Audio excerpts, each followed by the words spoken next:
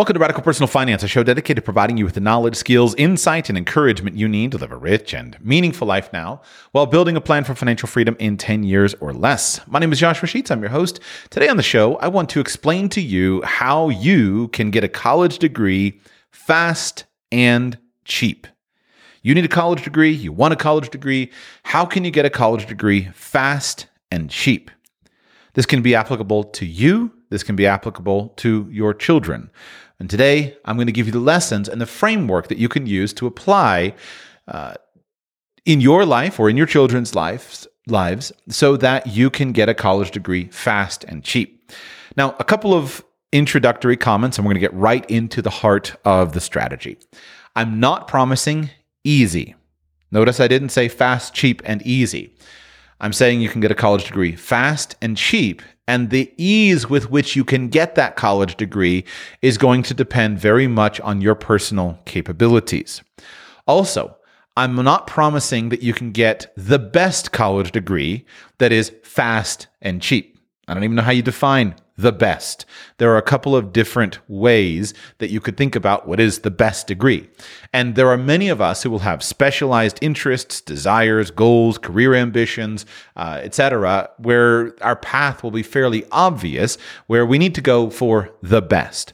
But I am going today to teach you how to get a college degree fast and cheap. And here's why. If you or your children are capable of doing academic work, I believe that today, in 2023, you should have a college degree. I believe this is an important step because it will lower your overall lifetime risk of unemployment. It will open up many more opportunities to you, and it will provide you a pretty decent insurance policy against facing poverty. There are many, many people who have succeeded in every sense of the word, in every sense of the word, including financially, career-wise, etc., without a college degree. And it is much easier to succeed without a college degree in the year 2023 than perhaps it was in the year 1983. However, having a college degree is still very important because those exceptions, those people that succeed without a college degree, are the exceptions that prove the rule rather than the new rule that we all aspire to. I always like to think of Bill Gates, right? Bill Gates famously dropped out of Harvard University and went on to become the richest man in the world. The point is not that Bill Gates dropped out of Harvard and thus has no college degree. The point is that Bill Gates dropped out of Harvard. And that tells you and anyone else who's ever interacted with him, everything you need to know about Bill Gates. And it's similar with many people. So there are people who can succeed in life very well without a college degree. But the data continues to be very clear that those who have a college degree earn more money and, more importantly, have a much lower unemployment rate risk than those who do not have a college degree. And this factors in really at every stage of life. I'm not going to go into a long-winded soliloquy here on the worthlessness of a college degree, etc. I think there's a huge degree of variability. The truth has always been that as an autodidact with a library card, you can be better educated than the person with the fanciest degree.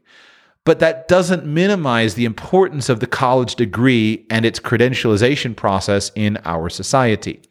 It remains the case, while certainly it is true that perhaps Google is giving less weight to college degrees and Elon Musk is happy to hire some people who don't have college degrees, it remains the case that many job applications are screened based upon people having a college degree, and that if you have a college degree, though it not be pertinent in any way to the career that you're going after, it will open up your chances and make them much broader for you. And so let me just give you a very personal example. I have 2 college degrees. I have an undergraduate degree in international business, and I have a master's degree in financial services and financial planning. I also have a long string of designations. I'm a certified financial planner, a chartered life underwriter, a chartered financial consultant, a chartered advisor of senior living. I am a registered health underwriter, a registered employee benefits consultant. I'm a CFP, CLU, CHFC. Anyway, a couple others as well. I've forgotten them all. I pay every year several $100s to maintain those things, right? The most expensive one is a certified financial planner designation. I don't care at all today about being a certified financial planner. There was a time in which it was very important to me. When I was young, I didn't know a lot about financial planning. I really needed that education that came with becoming a certified financial planner in order to build my own personal confidence. That was the biggest thing that I gained from it. And certainly the CFP credentials are useful and valuable in the marketplace. But I'm at a point in life where I don't really care. Other than in this context, I don't spend a lot of time talking about it on the show. It's on my website sort of, but I haven't used any of that stuff in my email bio for a long time. It's just not a big deal to me because all of my work is public. Anyone who wants to know what I know about financial planning can hear it every day. And so I don't care much about the credential. So why do I pay hundreds of dollars a year to maintain it? I don't use it. I don't market it. Probably should, but don't. It's because of the backup plan, right? What if I went broke and I needed a job? Well, because of the credentials that I hold, I could get an interview at, I won't say every firm, but I could certainly get an interview at just about any financial planning firm or business that I wanted to interview at. And I would have a whole bunch of options simply because of those credentials. And this is basically the way that a college degree works, is that because if you have a college degree, it can open up doors to you that otherwise can be difficult to open up. So I believe that everyone who is capable of doing academic work easily should have a degree because it lowers your risk of unemployment and your risk of poverty significantly. It's a big advantage. Now, notice I'm distinguishing between those who are capable of academic work. For those people for whom academics come fairly easily, they're capable of doing it, they should have a college degree. For others who are not, they should not bother. They should go and maximize their non-college opportunities. And so that may still involve some form of certification, but it might be a form of certification of competency as a mechanic, or competency with a certain kind of program, or competency with other forms of certifications and credentials that would fit their personal interests and their personal abilities. Credentialization, broadly speaking, performs the function that I'm describing, even if it's not a college degree. So, how do you go to college fast and cheap? The basic strategy is simply this: gain college credit by taking exams that prove your knowledge and competence rather than by sitting in class. That's it. If you can take tests that show your knowledge and competence, then you can get a college degree. Now, there are a couple different ways that you can take tests. I think the most useful framework that I have found for this, I have borrowed from a YouTuber named Ryan Swate, who runs a channel called 9 Month College Grad. Ryan's story is, as he shares it, he had gone to college, signed up for college when he was a young man, dropped out, signed up later along the way, dropped out. Just the concept of going to college, sitting in class and whatnot didn't work for him. It wasn't of his interest. It wasn't something that was important to him. Then he found himself, he and his wife, earning very little money, had a new baby, needed a college degree, and he decided to do something different. And so he went through what's called a competency-based education program, and he was able to get a college degree, his undergraduate degree, in 9 months. So he teaches a way of thinking about this that I think is very useful, that you divide your strategies into strategy number 1, which is to quiz out by taking exams, or strategy number 2, which is to go through a competency-based education program. And they're variations on a theme. Both of them involve quizzing out, but you do it slightly differently using different providers. And so let me explain how this works using his 2 frameworks. The first one of quiz out by taking exams. You've probably heard in the American system of doing things like taking AP exams or CLEP tests. Those are the most well-known ways to get college credit by passing an exam successfully. Many high schoolers, especially the most academically oriented, they take AP classes in high school, and they sign up for an exam. And if they can get an appropriate score on that exam, many colleges will grant them credit based upon passing the exam. There is a also well-known version of these exams called the CLEP exams, College Level Examination Program. And what most people are not aware of is quite simply the fact that there are lots of other providers of these. And these providers change over time, but there are some popular ones. And by the way, I'm going to go through in this show, I'm going to go through a lot of details to help you. But there is popular ones like study.com, sophia.org is really popular right now. DSST exams are available. There's Sailor.org. There's a number of different options, and I'll go through some of these. So again, the most well-known ones are CLEP exams and AP exams. And the idea of quizzing out by taking an exam is simply you go out, take a bunch of exams, and then take those exams to a college and say, look, I've passed these tests. Will you give me credit for these? Some of the exams that are very widely known, you can get credit at most colleges. So an AP exam is a good example. Most colleges anywhere in the United States accept a successful grade on an AP exam and give credit for college course based upon passing it. Not all exams, every college has different rules, but most colleges will do that. The trick is there are some colleges that will give you many more college credits for more exams than others. So let's talk for a moment about how a college degree is constructed. Generally speaking, to earn a bachelor's degree, you need to accumulate 120 credit hours in a university. The definition of a credit hour is simply the number of hours that you go to class during a semester of college. The number of hours per week that you go to class during a semester of college. Normally, a college semester in the United States is 15 weeks. So a normal class would have basically 3 hours of instruction per week for 15 weeks. So if you multiply 3 times 15, that is a total of 45 hours of class over the course of that 15 weeks. Now, of course, there'll be more hours of homework, etc., and so that you're responsible for. But the way that you get credit for the course is to pass the class, and then you are granted a number of credit hours based loosely on the number of minutes that you spend in class. So every university has different programs. When I went to university, most of my classes were 3 credit hours, and they would be split up on a different schedule, whether they were Monday, Wednesday, Friday, or Tuesday and Thursday. So Monday, Wednesday, and Friday, I would go to school. I think the courses were 50 or 55 minutes long, something like that, a little less than an hour, but I'd have a class at 8 a.m., would go from 8 a.m. to 8:50 or 8:55, I don't remember anymore, and I'd do that Monday, Wednesday, Friday for 15 weeks, and as long as I passed the course, that would give me 3 credit hours. Then Tuesday and Thursday, our classes would be a little bit longer, so it would be an hour and a half on Tuesday and an hour and a half on Thursday, slightly different schedule, but total it would be 3 hours for a week. Then there are some classes that that don't meet so frequently. So you might have a biology class where you meet Monday, Wednesday, and Friday. That gives you 3 credit hours. And then you have a biology lab that you meet once a week for an hour.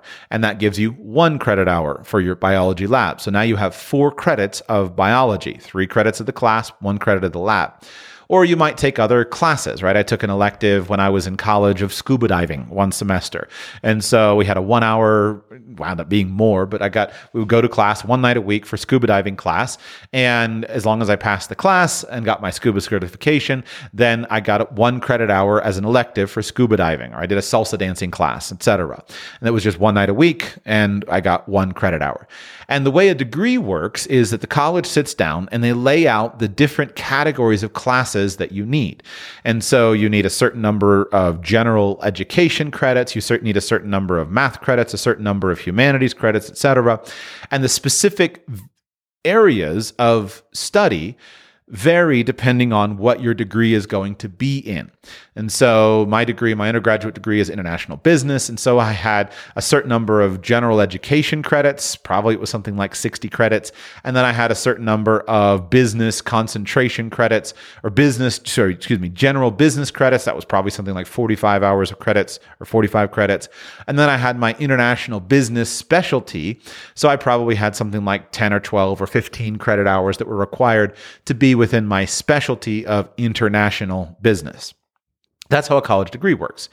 Now, universities will give you credit for CLEP exams, but they will generally have a cap on how many exams they will accept.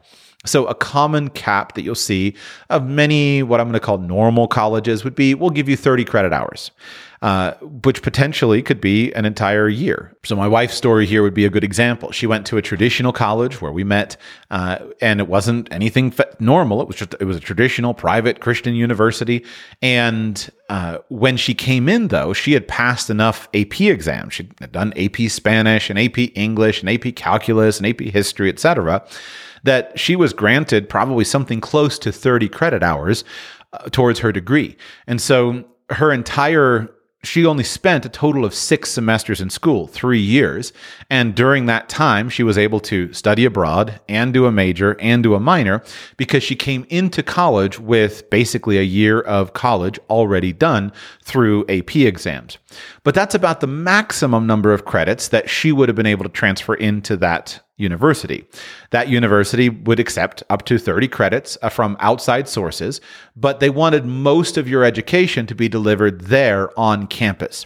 And the more, prestigious a school is, often the tighter their requirements are. So let's say you're going to go to Yale University. Well, you can't go to your local community college for 2 years and then go to Yale for 2 years and graduate, because Yale wants to know if you're going to transfer in, we're not going to allow in more than, say, 10 transfer credits or something really, really small. And I've heard of, although I can't name the names, I've heard of schools that will allow in 0 transfer credits. They want all of your classes to be taken there at that university if you're going to be granted credit and a degree from that institution. The key here for quizzing out is to note this: not all universities have this same requirement. Some universities will allow you to transfer in 30, 60, 90, sometimes as much as 100 or 110 credits into their university.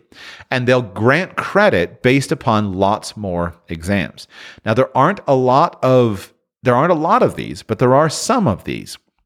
And if you go to these institutions and you transfer in a lot of credits, you can get a degree from this institution very, very quickly. In some cases, a few of these schools will only require you to actually take about 2 or 3 classes that are from their school in order to graduate. Now, there is a catch, and the catch is that you still have to bring in enough credits that map to the outline of their 120 credit hours and how they're laid out. And so if you had a highly specialized degree, that's going to require, say, 30 hours or 40 hours of degree-focused studies, how are you going to find quizzes for all of that? A good example here would be something like an accounting degree. You're going to take 40 hours of accounting. How are you going to do that? There aren't quizzes out there that you can take for all of them. You may be able to find 1 or 2, very entry level, accounting 101, but how are you going to do auditing and tax, etc., without taking those courses at the college? But sometimes you can do something like a liberal studies degree, and it is a bachelor's degree, but it's a very generalized degree, or perhaps a humanities degree where there's lots of these available. So some of these institutions will give you credit for lots of coursework that's done at different places. And a little bit later in the show, I'll go through an example degree plan for some of these schools. Now, there are kind of the big 3 or 4, and here's what they are. First one is a university called Thomas Edison State University. That's a government school is that one in New Jersey? It's up in the Northeast somewhere. Then there's Excelsior University. There's Charter Oak State College. And then there are a couple others. There's Western Governors University is often brought into this, although this can fill the second category. There's University of Maine at Presque Isle is a fairly recent one. And there are some other ones as well that can be brought in. And so these schools are accredited colleges. They're regionally accredited. They'll check the box to say, I have a college degree, but you can take lots of quizzes and tests in order to prove your competence. And if you can bring in enough credits, you can get your degree that way. So that's the first big category, is simply you can get a degree by quizzing out, by taking exams at lots of providers. Now, related to this is what we can call a competency-based education program. And again, I like Ryan at the 9-month college grad channel. I like how he divides this into two different categories, because it's useful to think about. What is competency-based education? This is a word that is increasingly coming into use. There's more and more schools that are signing up to provide this this model, but let's talk about it. So I'm reading here an article from National School Board Association, nsba.org. And here's their article, published February 1, 2021, titled Competency-Based Education. Mastery of Academic Concepts Model Can Spur Academic Achievement. Subhead, states are piloting competency-based education programs, offering an education model tailored to each student by shifting the focus from time-based credits to academic mastery. Stagnant academic achievement in the U.S. is well documented, and the learning loss from COVID-19 is expected to increase the differences in academic achievement between middle class and low-income students. The question today is not whether innovation in education is needed, but how best to achieve it. NSBA recently announced its Public School Transformation Now campaign, which is working toward meaningful improvement and changes in learning in public schools. The campaign is focused on the future of learning, including exploring instructional models that can better prepare students with 21st century skills, blah, blah, blah. To achieve a shift to personalized learning, states can consider reforming traditional seat time requirements and developing a competency-based education. The traditional system, which awards academic credit based on a minimum amount of instructional time in a subject area, emphasizes time rather than mastery, which stands in fundamental opposition to personalized learning at its core.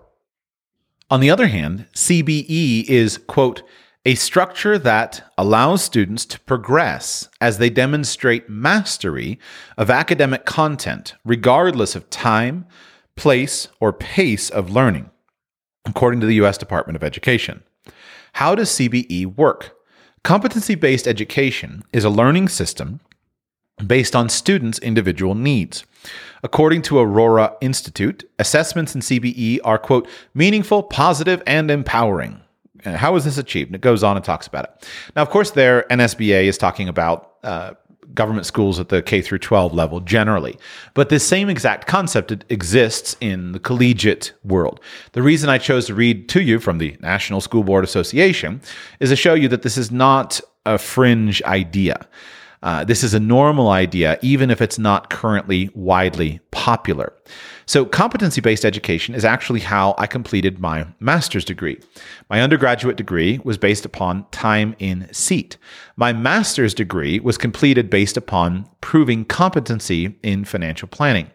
And the way it worked, very simply, I have a Master's of Science in Financial Services from the American College in Bryn Mawr, Pennsylvania. American College is a specialized college that basically exclusively teaches financial planning. They manage a number of credentials like the Chartered Life Underwriter, Chartered Financial Consultant, et cetera, a bunch of other stuff. And also they teach the education requirements for things like the CFP exam. They also offer true master's degrees, like I have, a Master's of Science in Financial Services, as well as doctoral degrees, or at least they used to. I don't know if, I assume they still do, but they have doctoral degrees in financial planning. So it's a very specialized college that works in the field of financial planning.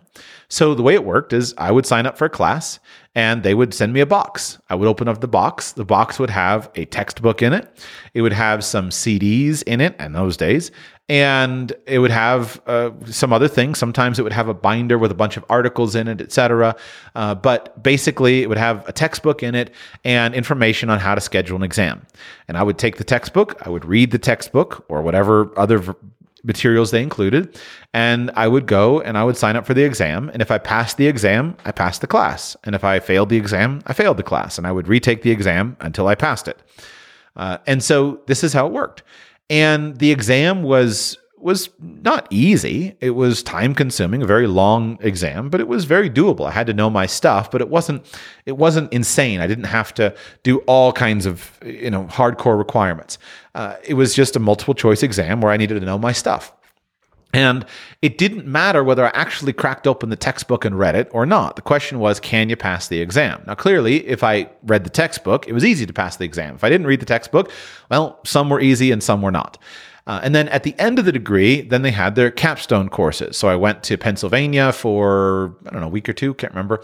And we did a couple of intense classes there as like the capstone courses, but we did them over the course of a week or two and finished them up really fast. So remember, back to 45 hours of instruction, 3 hours a week.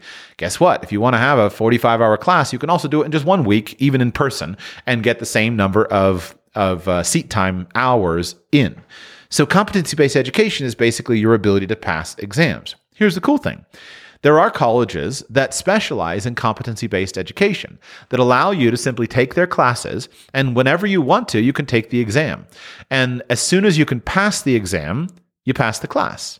And so your competence and knowledge with the exam or with the class will drive whether or not you can pass the exam. Some exams that you know well, you might just click sign up, enroll in the course, click do final exam, and click take the final exam. And if you pass it, you're done. There is nothing more required. Some classes, you might need to spend many weeks or months taking the class, listening to all the lectures, understanding the material, practicing, memorizing, etc., until you can take the exam. But competency-based education allows you to get a degree as quickly as you can get it done. We'll talk about cost with some examples, but both of these options can be fairly inexpensive.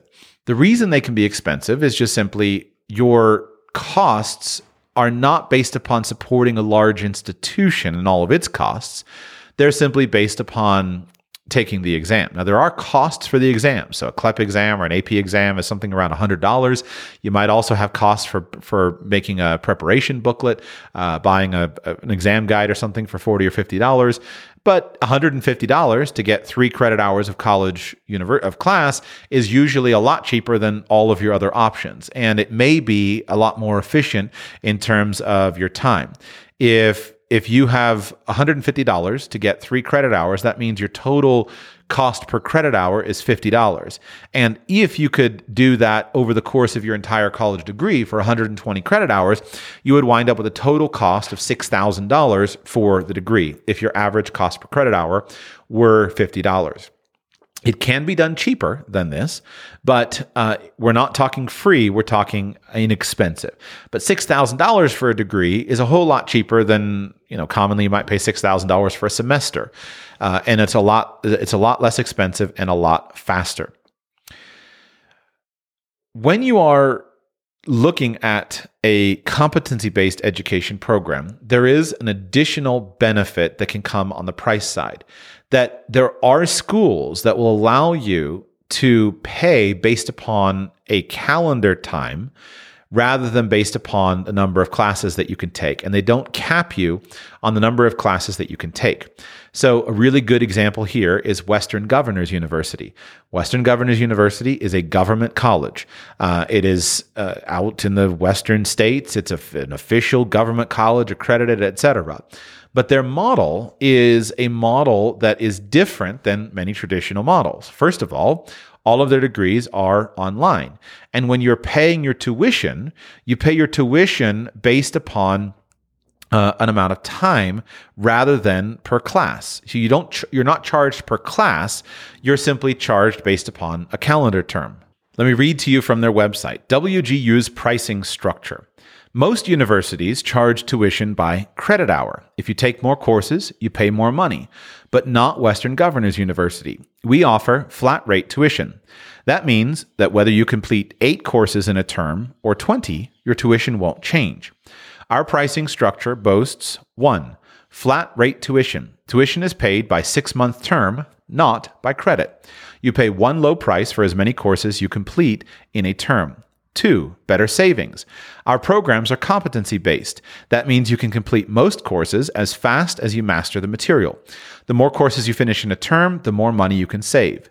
3. Low overhead. Because WGU is designed without classrooms, quads, or sports arenas, we are able to keep our operation costs low. We pass that savings directly to our students. We pay less, so do you. If you're curious about the numbers, for the School of Business, their tuition is $3,575, flat rate for 6 months. So for one term of 6 months, your cost is $3,575. the cost per credit hour depends upon how many classes you can finish during that 6 months. So if you could finish all 120 credit hours in 6 months, then your total cost for a degree would be $3,500. If you need a year to do all 120 credit hours, then your total cost for your degree would be $7,000. And it just goes on from there. Now, obviously, when Western Governor does their comparisons, they're assuming that you're going to go through on a normal 4-year degree program. But I think that assumption is ridiculous. And the reason it's ridiculous is quite simply that college, the normal way we conceive of college, very little time in a college student's life is spent actually in study mode. If you're in a very rigorous college, and you're taking a lot of credit hours, yes, there is a lot of time studying. You're getting a math degree or an engineering degree or something like that where you need to do 3 or 4 hours of homework for every hour of class. That's fine. But for most degrees, right, a business degree, I never did an hour of homework to an hour of class, ever. Should I have? Probably. But let's start with that. So let's calculate the time requirements. A full-time load in a traditional college is considered to be somewhere between 12 and 18 credit hours. And so as little as 12 credit hours, let's say you had a good student that was doing 2 hours of homework for every hour of class. That would be ridiculous for any kind of degree, except in math or physics or something like that. No one does that in the business school or in the school of education or in the school of graphic design or anything like that. Nonsense. But if you did 12 credit hours and you did 2 hours of homework, you would have a total of 36 hours a week that you're engaged in actual academics.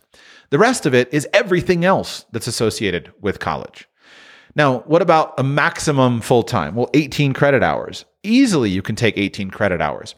And you can easily do that and do very well. So my senior year of college, when I was actually serious about studying, my senior year of college, I took 19 credit hours, and I also worked 40 hours a week and took 19 credit hours and was better prepared to do all my papers and my homework and everything for my senior capstone courses and got straight A's. And so I don't know if I did 20 or 30 hours of homework, probably somewhere in that range, but you have a huge amount of time that is available to you. So if you do a time audit, and let's say you have 168 hours in a week, let's assume that you sleep 8 hours per night. So that's 56. So 168 less 56 is 112 hours. Let's give you, say, 2 hours a day of ablutions and meals and exercise, etc. That's, what are we at? 14 hours. So we're down to 98 hours available. And let's say you take one day completely off. So let's just drop off you do a 6-day week. So we're down to something like 85 to 88 hours per week that's available for study. If I have 85 to 88 hours a week and I'm not caring for children, not going anywhere, I'm just sitting in front of a computer and studying, and I'm pretty decent with academics, man, I can knock out these classes fast, especially if I'm studying something that I'm inclined towards that I know. And that's the point. So back to Ryan he of the 9-month college grad, he did his in 9 months. Here's a guy who dropped out of college twice, but then he got serious. And by the way, he was working full time and he had his college degree in 9 months because he just sat down and studied and learned and studied for the test and got it done. So you can get this done fast and cheap through a competency-based education program and through a combination of these. And again, these flow together. Why would you choose? So what kind of degrees can you get this way? Well, I would say the degrees that work best for this kind of educational model are degrees that are knowledge-based, not degrees that are skill-based. So a business degree is largely knowledge-based. It's, can you pass exams? Can you answer questions the way that the textbook says they should be answered? A business degree is not assessed based upon your competency in business. Ridiculous, I know, but it's not. You could be the worst businessman in the world and get a business degree, and that has the fact of you're a bad businessman has no relevance to your ability to get the degree. You could be a great academic and get a business degree. On the other hand, there are degrees that are competency-based degrees. So here I use mathematics. A mathematics degree I don't think is going to work for this because you need to prove your competence in mathematics, and that's a skill that builds over time. You can't rush that competence. You have to sit, you have to do the work, you have to do the problems again and again and again until you build the skill. You're not going to get assuming that today you don't speak any Japanese, you're not going to get one of these degrees in Japanese studies or Japanese linguistics. Japanese is a skill. And while you can learn Japanese very quickly, you're not going to be able to learn it in 6 months. It's going to take you a lot of time to develop the skill.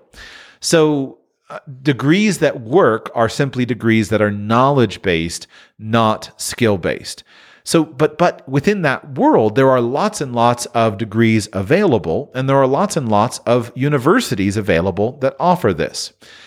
When we get to the world of, so let's talk about some specific options, and I want to give you some example degree plans here. And then at the end, I'll share with you my plan for how I intend to prepare my children for this. Because one of my ambitions is that my children have an accredited undergraduate college degree, basically by the time they leave my home or by the time they're about 18 or thereabouts. And I'll explain more details on that in a little bit. So let's start first with the schools. When it comes to schools that will take credit by examination, the answer is in what schools will do that. Most schools will take it, especially if we're talking about the well-known exams such as AP exams and CLEP exams. But most schools will have the limit that I described to you of up to potentially 30 credits or 40 credits or something like that. The most schools will not allow you to quiz out of 3.5 years of university. The ones that will are those ones that I said: Thomas Edison State University, Excelsior University, Charter Oak State College, etc. Now, when you go into the world of competency-based education, there are many more schools that actually have bigger names. And so if I go to the web and I search competency-based college, you find different things. And so here's an article that I'm reading from a website called mydegreeguide.com. I just found it on a web search. And mydegreeguide.com, here are a list of schools that you can get a degree from. List of schools offering competency-based degree programs. Anderson University, and I'll read what they say. You can get an online bachelor's in human services or in nursing, RN to BSN.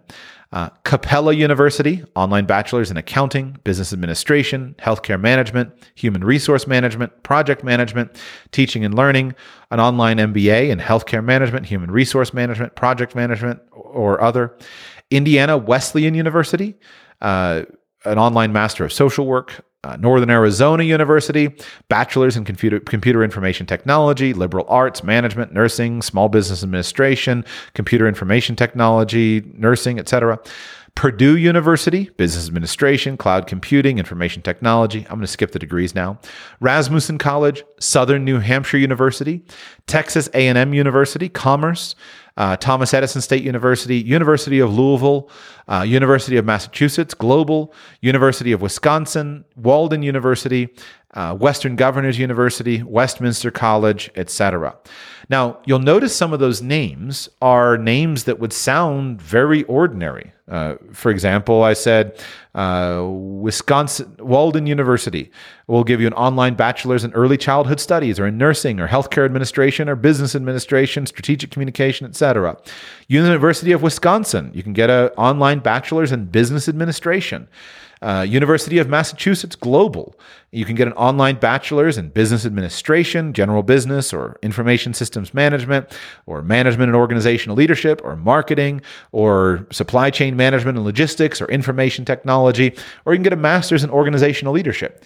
And so these schools are schools that are not, the University of Louisville, you can get a bachelor's in organizational leadership and learning, healthcare leadership, specialty. These schools are schools that don't sound like, they're just normal schools. And that's the key. So as you're choosing between these, interestingly, in a moment, I'll go through some of the ways to quiz out, and I'll give you some resources there. But one of the interesting points that I learned from Ryan at his channel is the concept of basically how these appear on your transcript. So Ryan is a big fan. I've always been a big fan of quizzing out using CLEP exams, etc. Ryan, he of the 9-month college degree channel, and he is a fan of getting people to go through and offer and go through just one university's program. And his point is that when you do that on your transcript, you have a perfectly ordinary looking transcript. Your transcript will show that you have all of these classes with credits issued by this university. And you're the one who knows that you just lined up and did the classes fast. And so this is a great way of passing through the gauntlet that some of us are worried about of, oh, what if Thomas Edison State University is not an appropriate, not a well-known school? Well, University of Massachusetts Global is their competency-based education arm of University of Massachusetts. And so if I get an online bachelor's in business administration and marketing, and I do it based upon their structure, I can do this very quickly and with lower cost because I'm doing it online and through this program. And yet at the end of this day, my entire transcript has University of Massachusetts classes on it. It's not a hodgepodge of different places. Let's pivot back now to the concept of quizzing out. The best resource for you on this topic is a great online message board called degreeforum.net. Degreeforum.net. This is a web community of people who are all interested and extremely knowledgeable in this.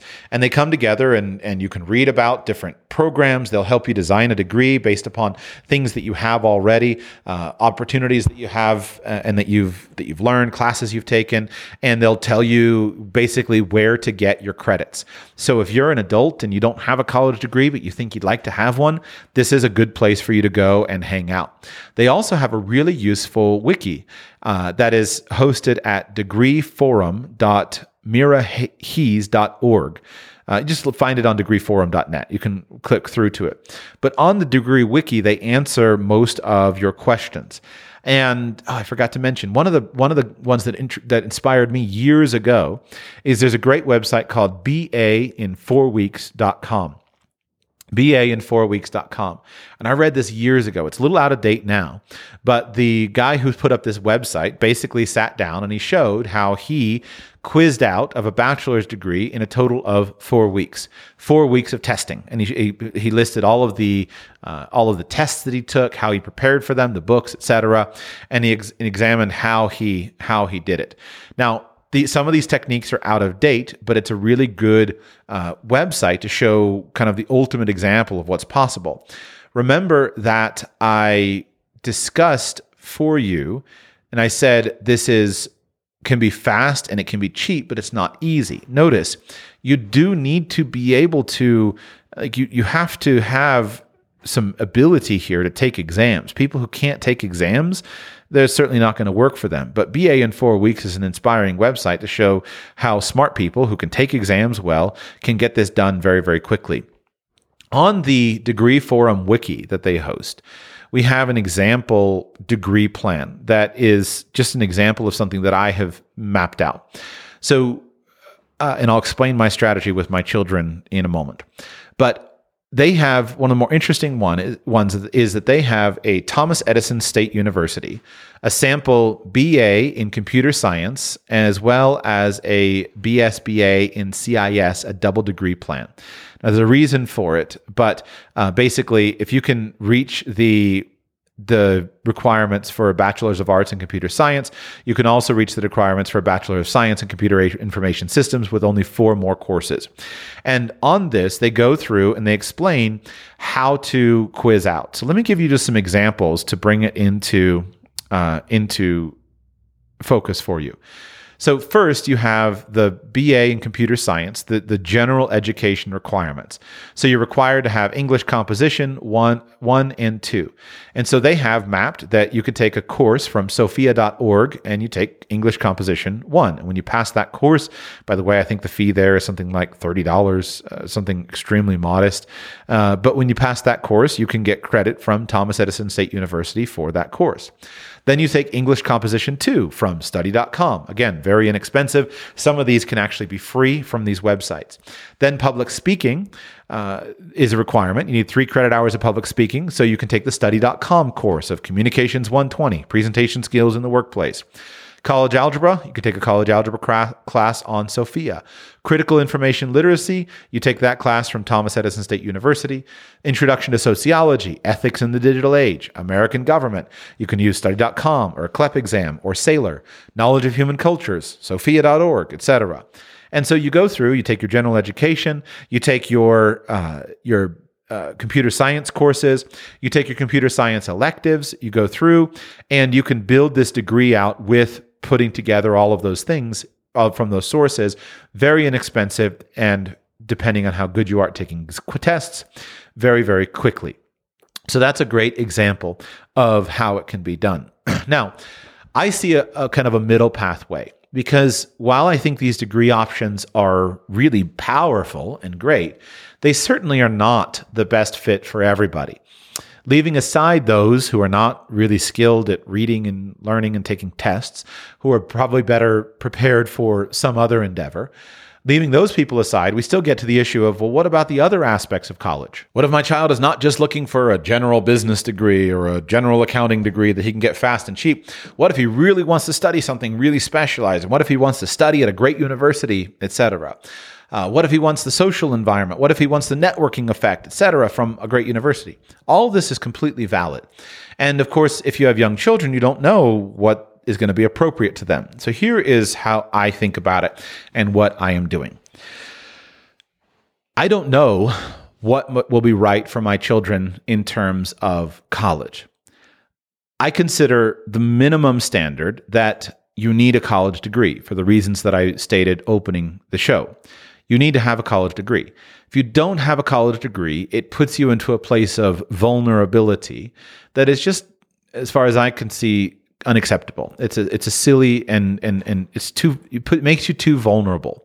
There are too many people out there who don't have a college degree, and they just are not succeeding in the workforce. They're stuck in low-paid jobs. They're stuck in careers that aren't going anywhere, and they're too vulnerable. Now, if you're listening to this podcast, you're not one of those people. You're one of those people who would go and open a hot dog cart and make $100,000 a year. But there are a lot of people that can't do that are genuinely vulnerable, that they don't have any interest in that. So recognize that just because you would go and make $100,000 a year shining shoes doesn't mean that everybody else can. And I don't want my children to ever be vulnerable. I want them to be protected. So a college degree can open them up to a good job. And that good job can be a lifesaver. We are often so quick because of I am included in this, because of our aggressive personality and the fact that we see opportunities at all sides. You know, I've been guilty many times of being quick to wave my hand and say, there's no point in a good job. Go on to something that you love, right? The good job is a great thing. A good kind of middle level job or a good government job or something like that is a lifesaver for so many people. And we need to be careful before we just wave that away, even while acknowledging that it's not a great fit for everyone. And so a college degree can open our children up to a good and safe life of good earnings, etc. And it still is valid. And I don't see that the system is going anywhere anytime soon. So what I am seeking to do is to prepare my children, and the minimum standard is to have some college degree. Now, I don't put much stock in the necessity of learning from these types of degrees. I believe there's good value in the learning that you get from an engineering degree or a math degree or a physics degree or a chemistry degree. There, the learning matters. But for all the rest of the 85% of degrees that are just generalized stuff, I don't think the learning so much matters. What I think is just the credentialization that is the most important thing. Now, to the extent you learn, great. It's just that our careers are changing so quickly. Very few of us work in the field that our degree is in. It's just not as relevant to our lives as perhaps it was thought it was going to be many years ago. And I don't think that, anyway, I'm trying to keep this focused. So let me just continue on. The other thing I have observed for many years is quite simply there's been such a tremendous, do I call it inflation? Devaluation is probably appropriate, but just an inflation that's been applied to academics, that all of the educational standards have changed dramatically. If you go back 100 years, 150 years in the United States, and you look at the knowledge that a student acquired in, say, 8 years of primary school, it's in many cases college level of what today we understand to be college level. I have a set of McGuffey readers, which were the standard on the American frontier and all across the United States for decades, if not, I can't say centuries, but for decades and decades and decades. I still use the McGuffey readers. And if I give you the fourth, the fifth, the sixth McGuffey readers and have you look at what students of that era learned if they got to that level of readers, there are many college students who would simply not be able to comprehend the level of English ability that was there. And those McGuffey readers were incredible. Again, I'm still using them because they have just such beautiful, rich language, such beautiful, rich stories, etc., that I'm still using them as a component to our home education. But they don't map to grades 1 through 8, even though they were called 8th grade. I have a complete set of Ray's Arithmetic, which was an arithmetic program that was in some ways, in many schools, a companion to the McGuffey readers. If I give you that arithmetic program and I show you what a student mastered, if a student mastered even just the beginning Ray's Arithmetic books, those students had a higher competency with arithmetic and what we today I think we'd call consumer math than really many graduating college students who've done college algebra have. And then if we go into the algebra and geometry and other books that are included, then they're very, very high level. And so, and then you look at the placement exams, the college placement exams, and what was expected of students. Basically, what we call what used to be done in by sixth grade or eighth grade in 3 or 4 months a year of school, now we've extended it out to 12th grade or possibly 14th grade, right? An associate's degree, which I call 14th grade. And we've just dramatically devalued the learning. Similarly, what we now call, or what used to be called high school level is now become college level. You look at what a high school graduate was expected to master in a kind of just a normal but decent government school 50 years ago, and you compare that to what a high school graduate today is required to master, it's what we call it until college level today. So there's been this massive devaluation of educational requirements and scholastic standards across our system. That's not to say there are not still very high standards in some places, but speaking generally, those standards have been dramatically lowered. So if we do it right and we expose our students to a rigorous elementary and middle school education, by the time we arrive at adolescent years, early teen years, our students are perfectly capable of what we generally call college. You see this by going, you can do this in government schools or in homeschools. There are many, many people who succeed in the dual enrollment system, which I'm not covering here because I'm not trying to make a comprehensive discussion of all of the options, but it is a good option where high school students go and teach college classes, and they often don't struggle. Now, we're not talking about the median student. We're talking about the upper tier in the government school system, in the homeschooling system. We're not talking about everybody. We're talking about students who've had a rigorous education. But it's very, very plausible that many teenagers can succeed in a college at the college level. So my plan is basically with my students to get rid of the concept of high school and substitute a college degree instead. And one more caveat and disclaimer. As a parent, you are always responsible to make sure that what you are doing for your student is the right thing for that student at the right time. So I try to label my stuff as ambitions. These are ambitions that I have. These are goals that I have, but I am not committed to these. If I observe that something that I'm doing is not right for my student, I won't do it. I need to guide each individual student. But by starting with an intentional vision, we'll probably get closer to it than if I don't start with an intentional vision. So my plan, again, for high school is basically to tell my students, all right, you're doing high school, and the requirement that I have for you to graduate this high school course is to pass this exam. Now, most likely that will map primarily to CLEP exams or AP exams or whatever system exists a decade from now. I don't know what that will be, but it'll be something like that, a well-known, widely accepted program. And I just don't think these things are that hard. And I'll explain why in a minute. But I remember in high school how hard I thought these exams were and how I didn't pass all of them. But now I look at them with more perspective and I realize that they weren't actually hard. I just had bad coaching. I didn't say bad teaching. I had bad coaching in exam prep. No one ever taught me how to learn to study for exams. And so today, I don't think they're that hard if we get good study habits in place for exams. And I'll talk about that in a moment. So I've mapped out the high school curriculum, and then that I think will just simply map to a college degree. And what I've done is I've taken one or two of these college diplomas that we can get. So for example, the Computer Information Systems version is one of those that I've looked at. And I've laid it out so that I have a whole map of how those exams work to the degree requirements. And assuming that I have students who have modest proficiency, at least with these computer subjects, then here's a perfectly useful degree. You'll have a bachelor's degree, you'll take these exams, and then as you get closer to that age, you'll go ahead and wrap up with the capstone computer science stuff. And in the same time that you're graduating high school, we'll graduate college. That's my intention.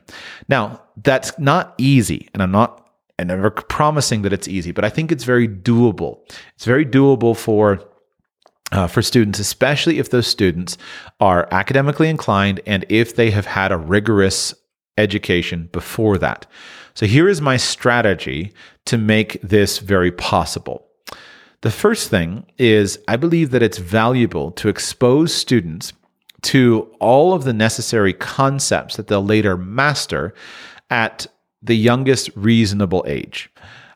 And so that exposure is not intended to try to require them to have mastery, but it's simply to awaken them to certain concepts. So I think if you are awakened to concepts and you start to learn the basic grammar or the basic vocabulary of a subject at a young age, then you start to build a mental framework into which you can prepare you can add in all of the necessary details down the road. So here's a practical example. One of the things that I've done is I've gone through all of the AP exams and all of the college level courses, and I've tried to find resources for each subject that I incorporate into our homeschool now. So let me give an example like microeconomics and macroeconomics. There's an AP exam for microeconomics and macroeconomics, also a CLEP exam, and some form of economics course is a necessary component of studies. And so I found this really great set of books called The Cartoon Guide to Microeconomics, and wonderful cartoonists who wrote these books. And I bought these books. And basically, we read one book over the course of a 12-week term. And these books have about 14 chapters, so it winds up being a chapter a week. And my 9-year-old loves them. He thinks they're hilarious. They're cartoons. And he thinks they're funny and they're interesting. And so reading a chapter of a book takes about sometimes, 20 minutes. And we go through them at a rate of about 1 or 2 chapters a week over the course of a 12-week term. But if I go through the table of contents, you'll see that every basic economic theory has been introduced in that course so that something like inflation is no longer something that is completely unknown, or what is supply side economics versus demand side economics, et cetera. These concepts are introduced. There's zero chance that my 9-year-old could pass an AP exam on the subject today. Zero chance. But there is a good chance that my 9-year-old, by being opened up to the subjects and having his brain opened up, will understand a little bit of what is out there, and then we'll fill that in over time. So I've gone through and mapped out other levels as well. So here are just some examples. I'm looking at my map right at the moment. But if I look at other courses that I have identified, so the next introduction to economics is that I've chosen that I plan to use, again, all the caveats about adjust every year, your father or your mother, you should adjust your students, blah, blah, blah. I've become a huge fan of the Life of Fred series of books.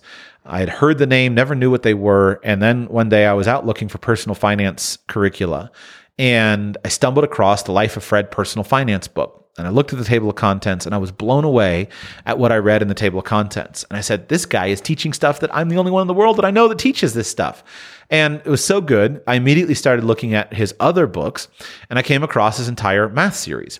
And he's written, Stanley Schmidt has written this math series of these ridiculous, totally goofy, zany books. Like, they're absurd. But that's why the children love them. They're totally goofy and absurd. But he's written this math series to go from 1+1 all the way through college level math of linear algebra and high level, literally undergraduate level math. And the entire thing is done in the context of narrative with a really interesting story that wherein the protagonist, Fred, basically always needs a certain math concept in his life before the math concept is taught. So I love this because it's narrative teaching, and it's a component of and teaches some of the thinking behind mathematics and the reason for mathematics. And he does this even at calculus, differential equations, etc. So he has a pre-algebra series, and what he's done with his pre-algebra series, he has Life of Fred Pre-Algebra 0 with physics, Life of Fred Pre-Algebra 1 with biology, Life of Fred Pre-Algebra 2 with economics. And so in his Pre-Algebra 2 book, then he incorporates his pre-algebra concepts with a discussion of economics. He's an incredible teacher. So I have that laid out for a year or two from now. Then the next economics course is, I am a big fan of Gary North's economics course at the Ron Paul curriculum. So I intend that as we get closer to these teenage years, then I'll go ahead and have my students go through the Ron Paul curriculum course on economics. And then finally, we cap that off with the Khan Academy course on macroeconomics and microeconomics that are preparation for the exam. Any one of those classes is probably enough, but I have, let's call it half a class with the first book I mentioned, half a class with the Life of Fred book, and then one class with the Ron Paul curriculum, one class with the Khan Academy, etc., plus other preparation books, right? Here's a Princeton review, AP microeconomics or exam book that you need to learn and study. This should be fairly simple and straightforward. So my basic strategy is take the subjects and expose the concepts at a very early age so that the student is aware of those concepts. And I've seen this work many times. A couple examples, right? It makes a much bigger difference when a child watches Mary Poppins, the movie, the classic movie, if the child associates the concept of a bank run with what he's already learned in economics versus going through his whole childhood having only a modest understanding of what a bank run is from a movie, never having that backed up by an academic book. Same thing I mentioned on yesterday's podcast where I was reading this series of Father and I Were Ranchers by Ralph Moody, the Little Britches series, and it talks about there's no money. And so I noticed my children, especially my 9-year-old who's read these economic books, why was there no money? Now that's obviously a question that a child would ask at any point, whether there's been any exposure to a structured book or curriculum about macroeconomics, but it's easier when there's some kind of framework for it. And so most subjects work like this. Most subjects, once you're aware of the concepts, you become alive to the fact that they exist. But the problem is, in the industrial school system, students are generally only exposed to those subjects in an isolated way. So if you have an economics class at all, you have one class. And here you are in 10th grade being exposed for the very first time in your life to a macroeconomics course. The first course I ever took in macroeconomics was in college, I think freshman or sophomore year. And those were the first time I learned about a supply curve and a demand curve, et cetera, and tried to this basic grammar. Now, you can pass it. The problem is when you only live with a concept for a short period of time, number one, it's hard to absorb very much. And number two, it's hard to retain very much. So let's imagine that you had a goal of getting fat.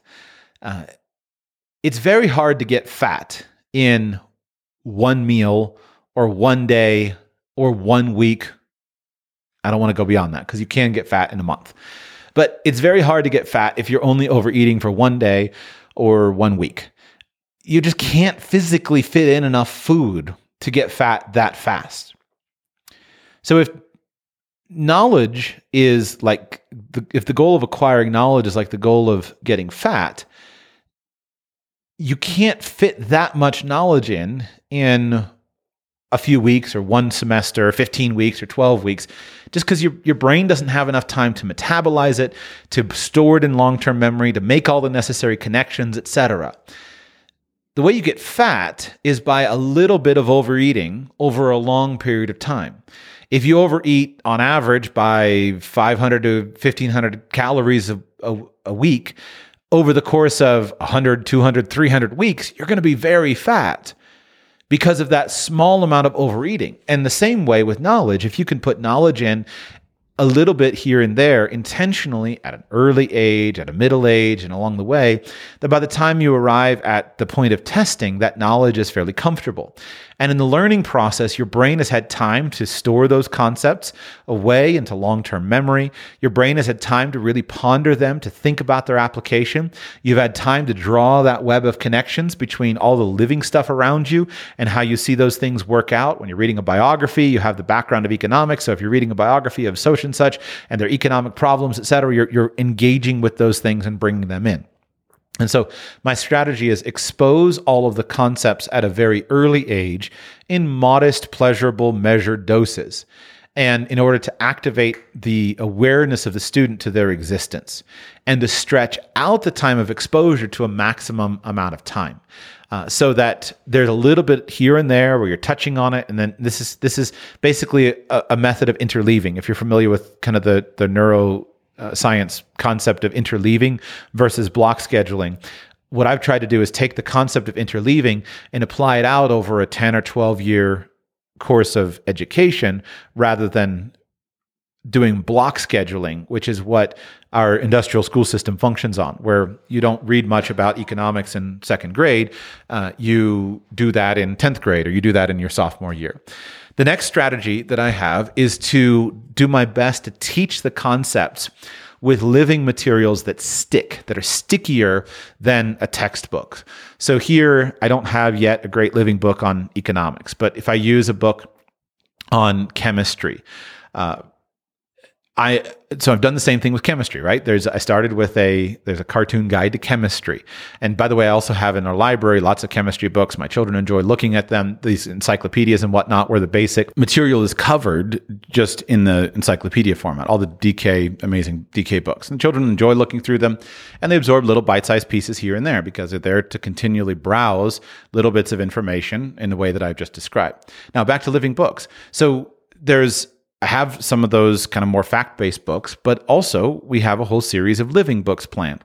So a living book is a narrative that is written by somebody who's really passionate about the subject and brings in all of the details that make the subject come alive.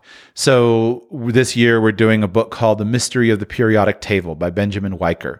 And this is a classic living book that takes the reader through the discovery of all of the elements of the periodic table by telling the stories of the people who did it. And, it's von Helmont and Boyle and Stahl and Priestley and Cavendish and all the others who discovered the elements, and it creates a story of something like the periodic table. And the way we do this in the Charlotte Mason tradition is we do this many times with many different books. And so I believe this is one of the most powerful ways of retaining something like science, is to learn it by going along the journey with the scientist who created it in the first place, because it sticks so much more. I remember my high school chemistry class.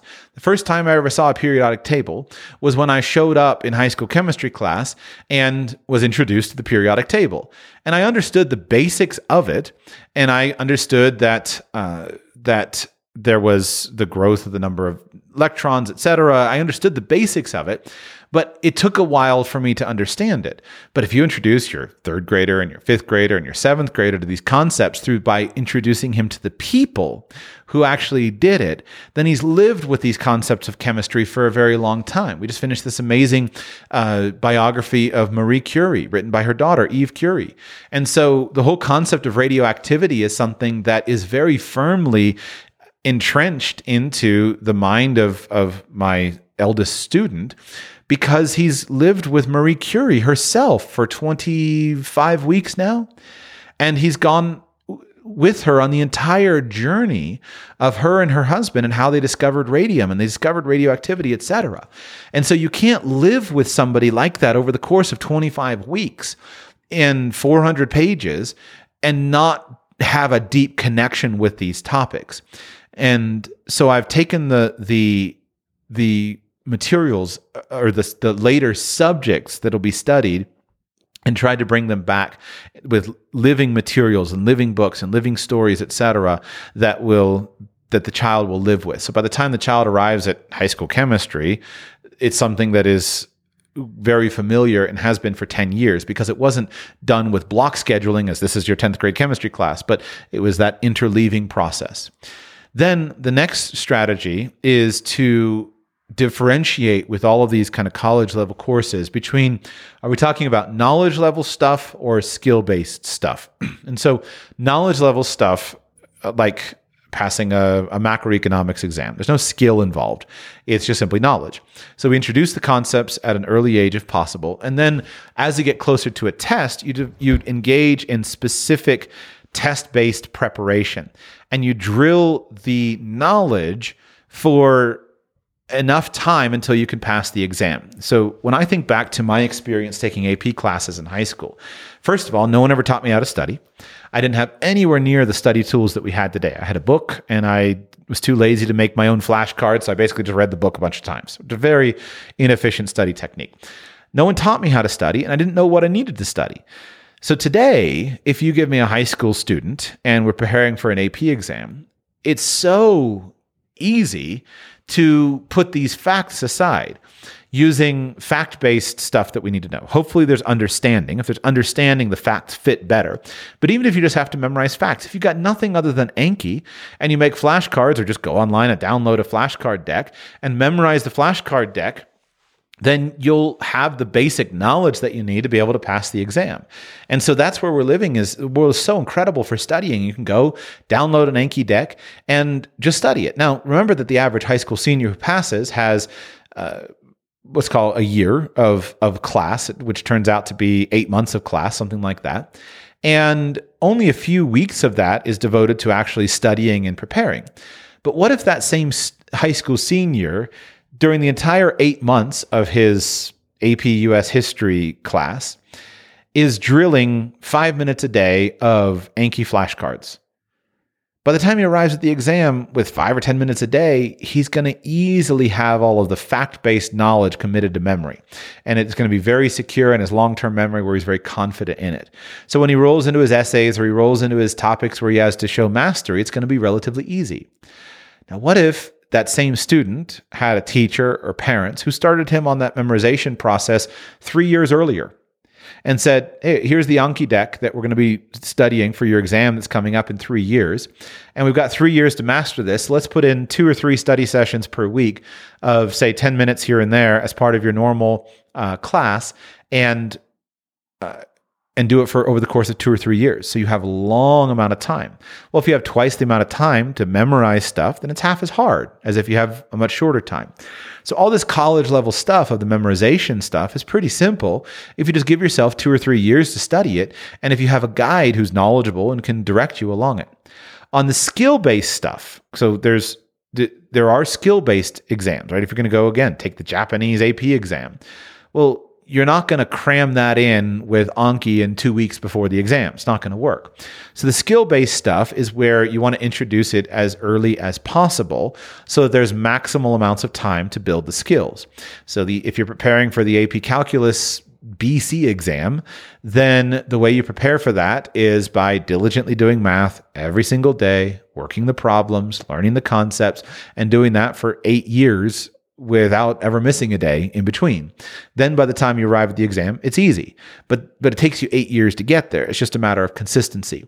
So with skill-based stuff, the consistency is the key of building the skill. Hey, you're going to take the Japanese exam. Okay, you don't speak Japanese today and you're 10 years old. Great, you got 8 years. 8 years is plenty of time to learn Japanese if you're consistent and if you can engage in good study materials, etc. And you basically learn the language, and at the very end, you add in just a little bit of exam prep along the way. So with this approach, your children should be very well prepared to pass the quiz exams necessary.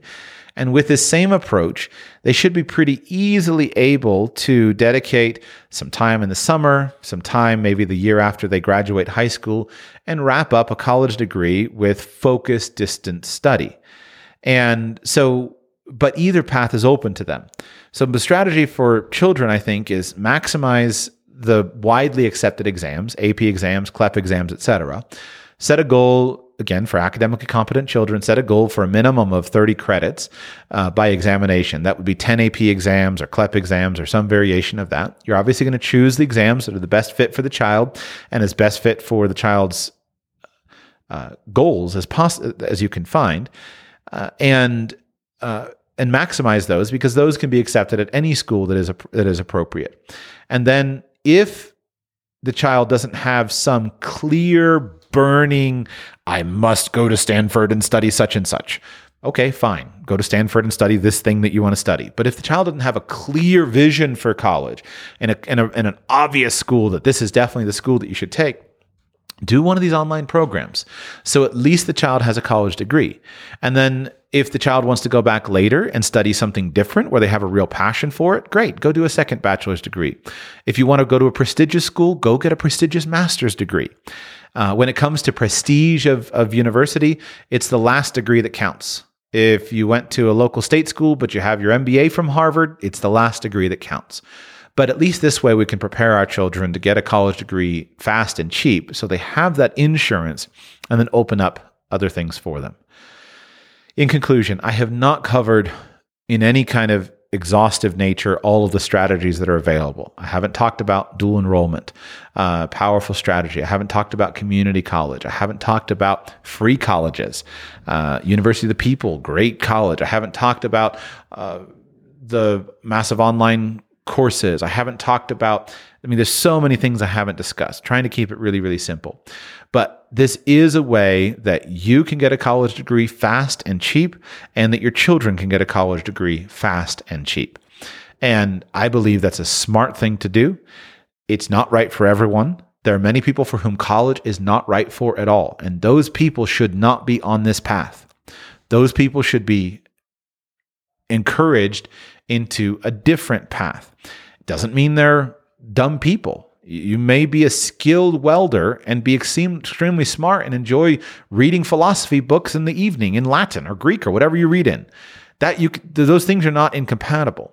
But there's a whole wide swath of our students who are kind of forced into colleges where they're not getting the beauty of a high-level liberal arts education. They're not getting the beauty of a high-level engineering degree. They're not getting the beauty of a law degree or something like that. They're just getting a degree. And why would you go out and pay $30,000, $40,000, $50,000 and worse, spend 4 years of your life to get a degree that you could pay $6,000 for and get done in 9 months?